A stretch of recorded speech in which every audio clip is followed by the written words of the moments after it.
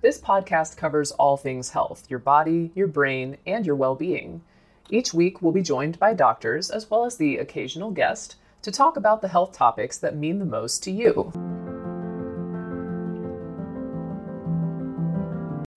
When you need mealtime inspiration, it's worth shopping Kroger, where you'll find over 30,000 mouth-watering choices that excite your inner foodie. And no matter what tasty choice you make, you'll enjoy our everyday low prices, plus extra ways to save, like digital coupons worth over $600 each week. You can also save up to $1 off per gallon at the pump with fuel points. More savings and more inspiring flavors make shopping Kroger worth it every time. Kroger, fresh for everyone. Fuel restrictions apply. First question is, do you ever see patients who experience inner tremors? Can you address what this might be all about? And I would say, yes, we can address what this is all about. We see a lot of patients with a variety of different tremors, and inner tremors are something that have a specific clinical understanding for us. Mm-hmm. Yeah, and the internal tremors can be a number of things. It could be anxiety. It could be an autoimmune response to your thyroid. It could be hyperthyroidism. It could be something like a pheochromocytoma, which is where your adrenal gland has a tumor on it and it makes too many adrenal hormones. So all of those are possibilities for the internal tremors. We frequently see it with autoimmune thyroid disease, but we see a lot of patients with that. So that's kind of our take on it. And anxiety. We see a lot of anxiety. Those are the two things. I would go to those two things first. Mm-hmm. I don't know. Yeah. Okay. But yes. Can you have fibromyalgia? This is a great question because it's kind of the understanding of fibromyalgia. Can you have fibromyalgia, not have irritable bowel syndrome, and not hurt when someone hugs you or touches you? Great question. The understanding of what fibromyalgia is continues to evolve. And we've stayed on top of that. Dr. Gates has continued to stay on top of the research. So I think this is an interesting question to answer for people who are confused. Yeah. Like me. Right. So with fibromyalgia, we had the 1990 criteria by the American College of Rheumatology. And that criteria set forth that if you have tenderness at a certain number of the trigger points, 11 out of the 18, 9 out of the 18, basically, then you had fibromyalgia. Typically, it was 11 out of the 18. And then you had other associated symptoms of brain fog and fatigue. Whereas the new criteria, the 2010 American College of Rheumatology criteria that came out, and it's predicated on not having the trigger points. So you don't have to be what's termed allodinic. Allodynia constitutes pain with a normally non-painful stimulus. So like somebody giving you a hug. So you don't have to have that pain response when somebody gives you a hug. And you don't necessarily have to have IBS either in order to be diagnosed with fibromyalgia. Now, it can't be another condition that's causing the pain. It can be associated with other pain conditions, though. But you have widespread pain, so pain in many areas of your body. There's a way to document that. You have other disabling symptoms of fatigue and brain fog, and the fatigue and brain fog have to be severe enough to be above a certain score level for you to be diagnosed with fibromyalgia. So it's really more predicated on widespread pain, fatigue, and brain fog. And then it also factors in other associated symptoms like IBS. But you don't have to have IBS. You don't have to have trigger points to have fibromyalgia. Yeah, and you can have other gut problems, like I have celiac. Right. Or you could just have non-celiac gluten sensitivity, and or you could have leaky gut and food sensitivity. So there generally does seem to be a gut issue involved, but it doesn't necessarily have to be IBS. And I don't think that's been fully vetted in the classification symptoms. Yeah, it's not as much the focus. And in the classification, they also talk about depression and comorbid depression, comorbid headaches, comorbid IBS. But look up the 2010 American College of Rheumatology criteria. Okay, so this is an interesting next question. How do you treat slow COMT? And so I'm assuming only the people who know what COMT is will be interested in this question. Mm-hmm. And I'm not sure how many people that will be, but COMT patients have like severe sensitivity to stress and anxiety, sound, light, things. They might from having overreactive neurotransmitters and stuff like that. Anyway, so the COMT can you treat slow COMT? I know the answer. So we did a whole broadcast on genetics and depression last week, depression and anxiety, I believe. And in that broadcast, we did talk about COMT. Just for those of you who don't know what that is, catechomethyltransferase. It's an enzyme in your brain that breaks down norepinephrine, dopamine, and epinephrine. And so it's discussed as having some importance relative to anxiety because those neurotransmitters have more of an effect with kind of arousing the brain and having some involvement with anxiety responses. It's way more complicated than that, but I'm just being general here. And so the thought process is, and there's research coming out now showing that those who have a COMT polymorphism, so if your COMT enzyme is not working correctly because genetically you didn't get the right copies of your DNA to make it, then a person may be more predisposed to anxiety because they're building up these neurotransmitters that excite the brain and maybe overexcite the brain to a point of anxiety. How we treat it from a number of directions. You can go back and watch our depression and anxiety broadcast. We do frontal lobe rehab. Let me say it this way. We address all factors in a human's physiology that could screw up a frontal lobe function. So that would be anything from your gut bacteria to your B vitamin processing, to obesity, to inflammatory mediators, to hormones being off, to chronic stress, to autoimmune problems. Now, once all that's addressed, then we look to see how the individual's frontal lobes are functioning, how their anxiety is improving or not improving. What I've seen with COMT patients is that they have to be incredibly mindful as to what they're doing. Typically, the patients that we see who have the COMT polymorphisms tend to overexcite themselves. They tend to be adrenaline junkies. And these adrenaline junkies lots of times will have these highs and then they'll burn themselves out and they'll have the lows. And so living a more tranquil life, having a more tranquil existence, using certain supplements to calm down fear-based responses that are more GABAergic in their mechanism. That's how we manage the COMT issue. Okay. It's one of the more complex issues. Yeah. And as we discussed last week, not saying it like that to you, but just for the listeners, when you have a case of depression or anxiety that hasn't responded to medications, is not responding to supplementation protocols either, yeah, usually there's something complicated going on in the genetics. That's where we run the Genomind test, and that's where we found a lot of these abnormalities, either COMT, abnormalities in dopamine receptors, not able to make serotonin, not able to have the transmembrane protein, I think it's SLC or SCL something, for SSRIs to work on. There's usually some element of that as to why a person's not responding in our experience. So. Genomind is spelled GENOMIND. Mm-hmm. And it's a good tool, but as Dr. Gates said, you usually have to address all of the physiology. Okay. I have syncope, fatigue, loss of appetite, and fast heart rate. And the doctor told me I have syncope, nothing specific, not specific. I was wondering, could it be POTS? Mm-hmm. It could be. Could be. It's hard to say. Yeah. Hard to say without looking at all your records. Have you seen a cardiologist? Have you had a full workup? Because a lot of cardiac issues can kind of present that way. And now, if all of that's been ruled out, POTS would be at the top of the differential diagnosis list. One of the best ways to diagnose POTS that's cheap and easy is to take your heart rate when you first wake up. You're laying in bed. You haven't moved out of bed yet. You haven't sat up. You're laying down. Take your heart rate. 10 minutes after, you're up and moving around, brushing your teeth, doing what you do. Then take your heart rate again and create a log over 2 weeks and see if your heart rate goes up more than 30 points when you're doing that. That's a good way to just kind of cheaply diagnose POTS. You can also do the tilt table, which is the gold standard, which is usually done in a cardiology office or some sort of specialized neurology facility. So the answer is yes, it could be, but it really requires a lot more investigation. So we have a lot of people come in here with syncope for a lot of different reasons. Mm-hmm.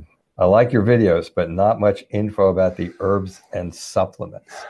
Well, we just gave you some data on the Genomind test. The reality is tough. It's a tough one. So I mean, everybody's looking for that solution because you've been conditioned that way. You've been marketed to. So everybody's telling you the leaky gut solution or the thyroid solution or this protocol or that protocol. There's a voluminous amount of books now out there saying this is how you do it. Even Dr. Krosian's book, Why Do I Still Have Thyroid Symptoms When My Lab Tests Are Normal? He's talking about a variety of supplementation protocols, but he's doing that to illustrate the complexity of it. But a lot of people take from that, well, this is what I should do. And we were doing all that stuff 8 years ago plus, and we we've deviated pretty significantly from a lot of those protocols because that's just how clinical practice is, and that's just how these models are. And 10 years from now, we're going to be doing things that are different from what we're doing now that we think are great. But the point is that it's complicated. So to give you a supplement or an herb, we could do that, but I don't think it's going to really produce fruitful results because that's a pharmaceutical, nutraceutical-based model, which is not a functional medicine model. The functional medicine model is to get to the underlying cause of the problem, whether that be your chronic stress hormones, whether that be some sort of gastrointestinal issue, not just to say, oh, everybody out there should take our berberine with B12 in it, or everybody should take our ashwagandha with holy basil in it. That's already out there. So if that's what you want, go get it. But that's not what we're talking about. We're talking about systems. We're talking about getting to the underlying cause. I don't know if you want to impart anything else on that. Yeah, at the risk of, as our producer said, turning this into a podcast. But I just have noticed lately, I do all the intakes, and over the years, we've gone from people coming in here with no understanding that diet or herbs or botanicals could possibly change their physiology as drastically as it can, and be attacked for recommending herbs and supplements. This is 10 years or more ago. Now, interestingly, most of the patients that come in here are already on the paleo diet. Now people are getting onto the ketogenic diet. There's some other ones now that are coming out, and they all have value. Most people have tried berberine. Most people know there's such a thing as a leaky gut. Hashimoto's is no more. When I say that, autoimmune attack on your thyroid is no more like, my endocrinologist says you're crazy. Now they say, oh no, I have that. So it's a whole different world. And the point is, most of the patients coming in now have already tried all these supplements. The point being that everybody that comes in is different. We just did one of our questions was on fibromyalgia, and you could have 100 different fibromyalgia patients come in here, and it can be 100 different things with maybe a slightly to drastically different supplementation protocol. Less supplementation is more. Targeted supplementation is better. And the way you get that is to do an evaluation. We do an extensive history. It's like 20 pages long. And it actually is very, very valuable tool towards that. Dr. Gates just talked about the COMPT. Not everybody has all of those aspects of what is driving their brain enzymes to not be able to do their job. So that's why we don't do that, because there's no silver bullet. And we don't want to sell. We don't even want to sell people one vitamin bottle that they're not going to be able to use. So we actually will test people. Give them a couple of supplements first to make sure they're not sensitive to them, because most of the patients that we see, and probably most of the patients watching our videos, have autoimmune problems, which makes your system more sensitive. Maybe your liver is not, maybe your liver phase pathways are not working in sync just the way they should be. Now you're sensitive to everything. So that's a little of a long question, but it's also a question that our producer gets like a lot. So I thought I would go a little bit more into that. So it's not that we don't want to give you the secret. The reality is there's not a secret. There is a paradigm. There is an understanding of chronic pain. There isn't a logarithm that we use. But within the framework of that, a logarithm, everybody is different. Less supplements or more, it's no silver bullet, shooting in the dark. So that's why we don't give you treatment programs for fibromyalgia. What Dr. Gates just said about COMT is the closest I have ever heard us get to giving a treatment protocol for any condition. And as you can see, it would take a lot of evaluation to determine which one of those contributing factors are there for each patient, because it's not all the same. That's maybe overrunning the process there, but that is a question that I know that Kevin has told us that we get a lot. IBS, next question. Irritable bowel syndrome. How is this a brain issue? When in times of stress, I will get symptoms. Then sometimes when I'm calm, I get symptoms. I can see the confusion there, but it is a brain issue. When the medical community starts calling it a brain issue, starts calling it irritable brain syndrome, it's a brain issue, because relative to the alternative world, they're usually like 10 years behind the times on this stuff. Well, why don't you explain that? In essence, with IBS, a lot of the literature is focused on what's wrong in the gut. And we know certain things are wrong in the gut, from gut bacterial imbalances to leaky gut to food reactions to bacterial food reactions, which is separate from just an immune response to a food, to sensitivity of the gut, to expansion. So Dr. Rutherford, for example, could eat a bolus of food. A bolus is just think like a rock of food. You eat that bolus and it passes through your intestine, versus an IBS patient, when you do that, then that bolus is going through and they have exquisite sensitivity. They feel like a football is going through. It's called nociceptive sensitivity. Now, the brain, they were finding, is the underlying factor behind a lot of this, because researchers went in and tried to address the gut bacterial issues and change the foods and change the food sensitivity and the stretch sensitivity. And they get some results, but it never seems to resolve the issue, because they find that the brain is the underlying driving factor for all of the, it's termed autonomic dysfunction in the gut. So you have a fight, flight response and a rest and digest response that's always driving signals to your intestines. And a lot of that is influenced by how the brain is sending signals down your spinal cord to the autonomic nervous system.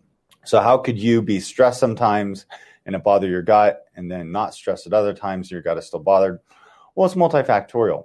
So when you're stressed, certainly your nociceptive sensitivity is going to increase. So meaning stretch is going to increase your likelihood of having pain. So if you eat something, could have been totally benign, innocuous, good on your diet, and it's going to cause a problem, versus then maybe you're not stressed and you ate some food that you're sensitive to, or you ate a high FODMAP food, or you ate another food that's going to cause a bacterial reaction. And that's going to create symptoms just as well. So that's the explanation as to how you can have a reaction sometimes when you're stressed versus when you're not stressed. Yeah, and most of our patients, frankly, are like in a chronic sympathetic dominance, a chronic fight-flight syndrome, chronic post-traumatic stress syndrome. So the reality is a lot of people will sit in the consult and say, I'm really not stressed at this point in time. But your system is still putting out stress responses due to maybe some emotional trauma, or maybe just to the fact that you've been sick for a long time and you're getting worse and nobody knows what's wrong with you. So you may not, so that can also compromise you, so that maybe you're not feeling pain or irritable bowel syndrome type symptoms, that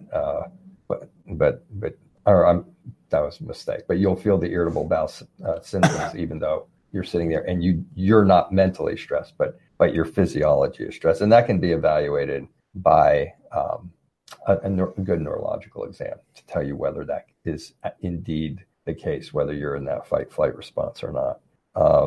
It's funny, I did, and this is an aside, I was saying to Kevin this morning, it's interesting, but I listened to Dr. Sanjay Gupta's little couple of minutes. Sometimes I'm pretty sure he's listening to us, but this time he went over again the 10 causes of cancer, the 10 top causes. You know what they never, ever, ever say as a cause of cancer? Oh. Stress. Uh-huh. They never, gastroparesis, stress. Mm-hmm. And we should do one on this. We're talking about doing one on doctors attacking our patients for getting better. That we're going to do one on that. But we should do one on that too. So last one. This sounds like it's either from a personal trainer or maybe another chiropractic neurologist, wondering if pre-workout powder supplements that are filled with caffeine and other stimulants, like the ones that bodybuilders use, that's what the question says, can possibly lead to cerebellar fatigue, causing symptoms similar to vestibular disorders that can cause true vertigo, followed by residual symptoms of dizziness, disequilibrium, fullness, pressure, congestion to the ear. These are fairly classic cerebellar symptoms. Okay, could these supplements also cause permanent damage? It's really hard to say what's going on there in terms of what exactly is in your pre-workout. My initial guess is, are you reacting to an artificial sweetener? We see that a lot. There's even a condition called sham MS that's talked about associated with certain artificial sweeteners. So that would be my guess as to what's going on if you're having those neurological reactions. Clearly, I got to say, go to your doctor and get an evaluation to make sure you don't have something else going on where you think it's a pre-workout, but it's actually another condition. We see that all the time.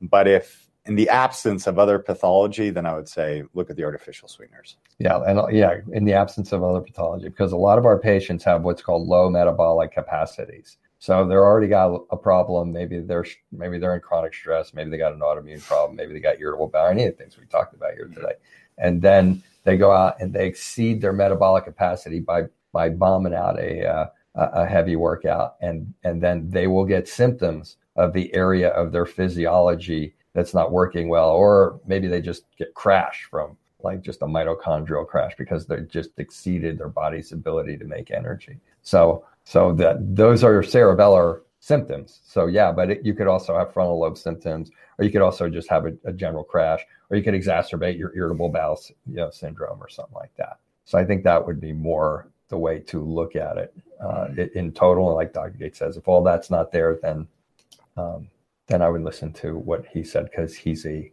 bodybuilding weightlifter. The only other factor I would think of is that in these pre-workouts, they have a lot of stimulants. And so if you already have anxiety, perhaps the stimulants are inducing some anxiety that's causing dizziness, because anxiety is the most common cause of dizziness. So that's another potential factor. Which goes all the way back to why we don't talk about herbs and botanicals and supplements, because as you notice, there are so many different factors to each different condition that we addressed. So those are the questions for today.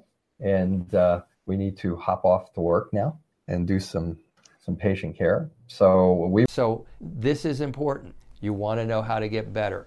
Now, there's going to be some nuggets in here that are going to help some of you. There's going to be some of you who are like, throwing spitballs at your screen going, wow, this guy's like an idiot. But I'm telling you, these are the basics of how to get better. And if you bypass these, plus the ones we're going to be talking about over the next week or two, you are going to have a hard time getting better at all. And if you get better, you're going to be the person who has to keep doing it over and over and over again, because there are things that are sabotaged. Wrap up this week's presentation, and I'm here to educate you. We're here to try to answer the questions that we've had over the last 6 or 7 years or 8 years or whatever it's been, and so please do that. So until next week. I hope you. If you're enjoying this, then please don't miss next week. Next week is kind of a big deal in most people's journey to wellness. So, okay, that's it for this week. Thank you for watching again, and take care. This will conclude the episode. Thanks for tuning in. If you like what you hear, please leave a comment and subscribe. Thank you.